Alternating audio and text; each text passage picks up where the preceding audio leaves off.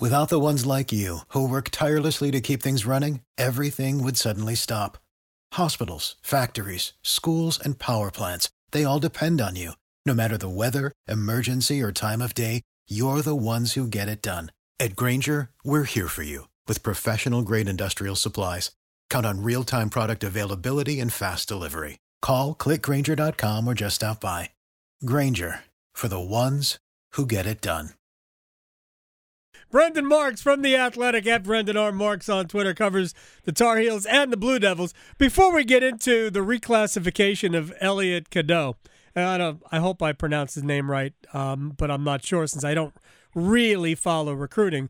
What are your thoughts on Pippen calling Jordan a horrible player pre-Pippen? One, it's hysterical, and two, I wish that I could see the first time that Scotty said that, and I wish that Michael could have heard him, because that reaction is one that I feel like I desperately need in my life.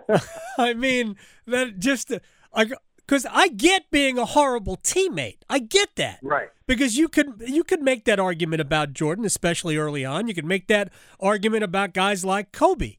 But holy cow, horrible player. I don't think you could play for Dean Smith for 3 years and ever be a horrible player.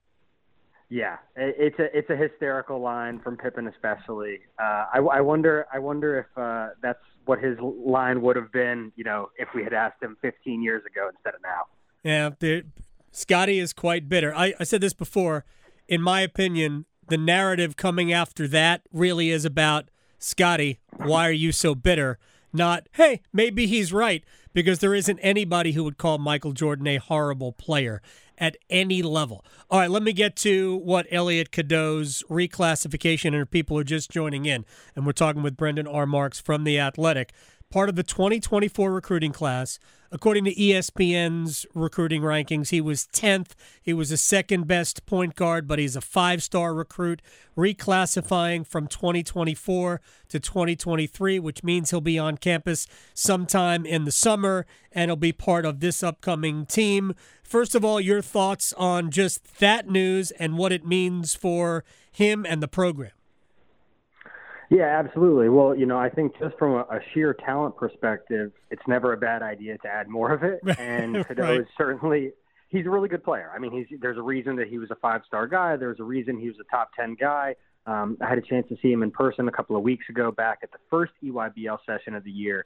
And, I mean, UNC fans, I'm sure have heard this by now, but the dude is going to be the best passer the program has had since Kendall Marshall.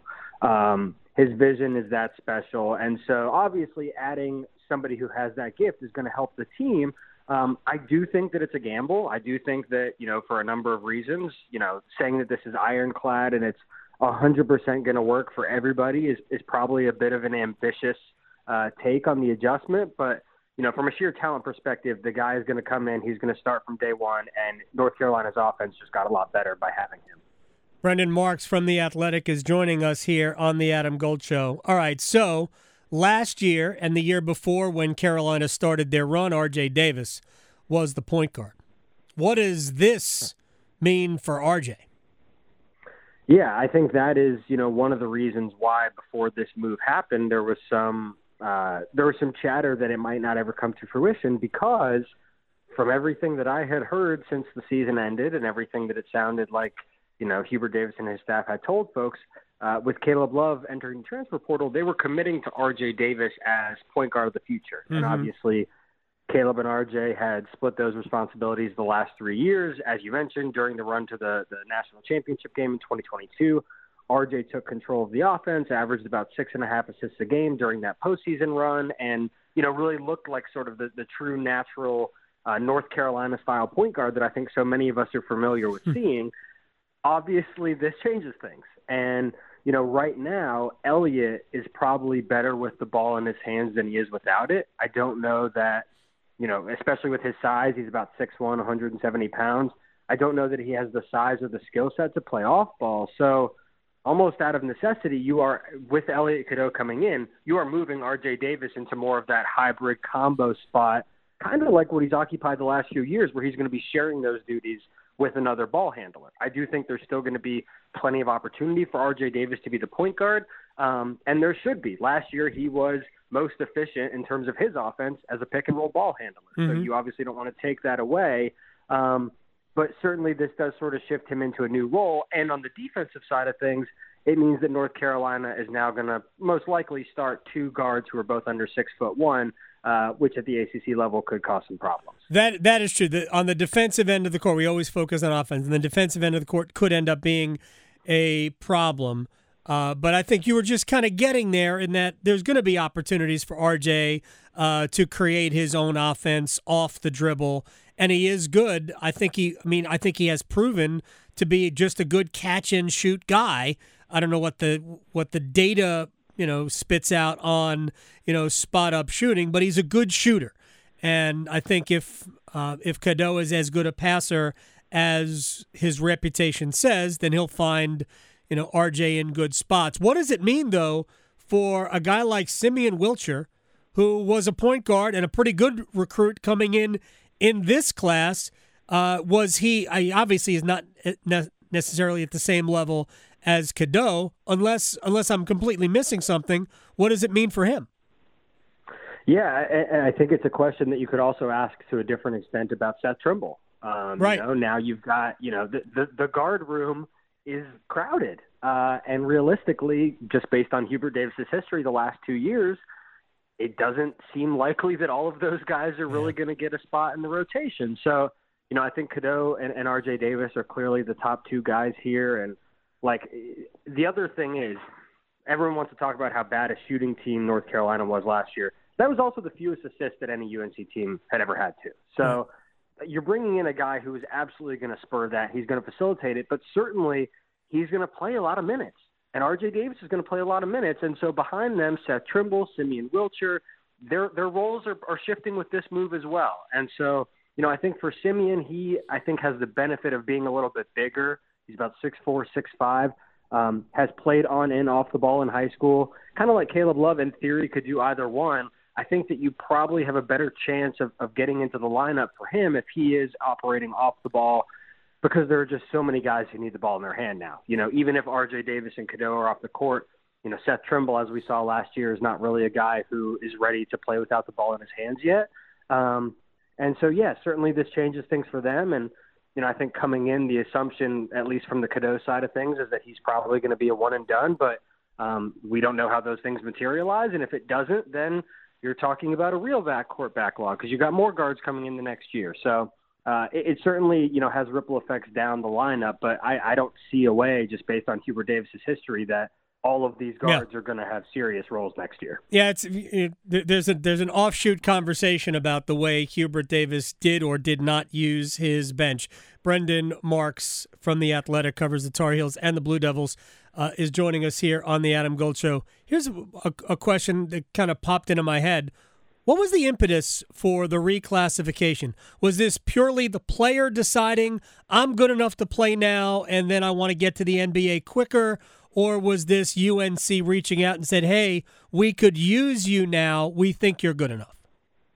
It's both, 100% both. This is absolutely something driven by both sides. And from the Cadeau side of things, quite frankly, there's nothing left for this kid to prove at the high school level. He's won the Geico Nationals right now in the EYBL circuit. He's leading EYBL in assists. He's averaging 15.5 points and almost 10 assists a game. He looks like he's toying with people. Yeah. And on the other side of things, he's going to be 19 by the time next season starts. So he is a little bit on the older side. And by coming in earlier, you have a 19-year-old freshman instead of a 20-year-old freshman. And in terms of his specific draft outlook, he would now be eligible to be a 20-year-old rookie instead of a 21-year-old rookie if he goes one and done. So certainly it made sense on his side of things. Yeah. But also, look, UNC still has scholarships open. It still needs to add talent. And you've got a guy who is sitting there who has the desire, who has proven he probably has the capability, and he's willing to come, and it fits. So, one thing that I think is interesting here is since this news came out, I've heard a lot of people, and even in the weeks leading up to it, mention to me, okay, well, if Marcus Page and Joel Berry could play together, then R.J. Davis and Elliott Cadeua can play together. Well, look at that. Isn't it funny that one of those guys is going to be on the staff now and can probably offer a few pointers? So I think that is another helpful note to put into this whole situation. Very good point made by Branden Marks from The Athletic, at Branden R. Marks on Twitter. And final thing, back to the Hubert Davis angle, because if you don't play guys, especially your own recruits, then they have a tendency, especially in this day and age, to, with an eye on where can I go to play. Does this continue a cycle of players that Davis recruited walking out the door? Well, I think that every year there are going to be transfers. It's very rare to have programs nowadays that do not.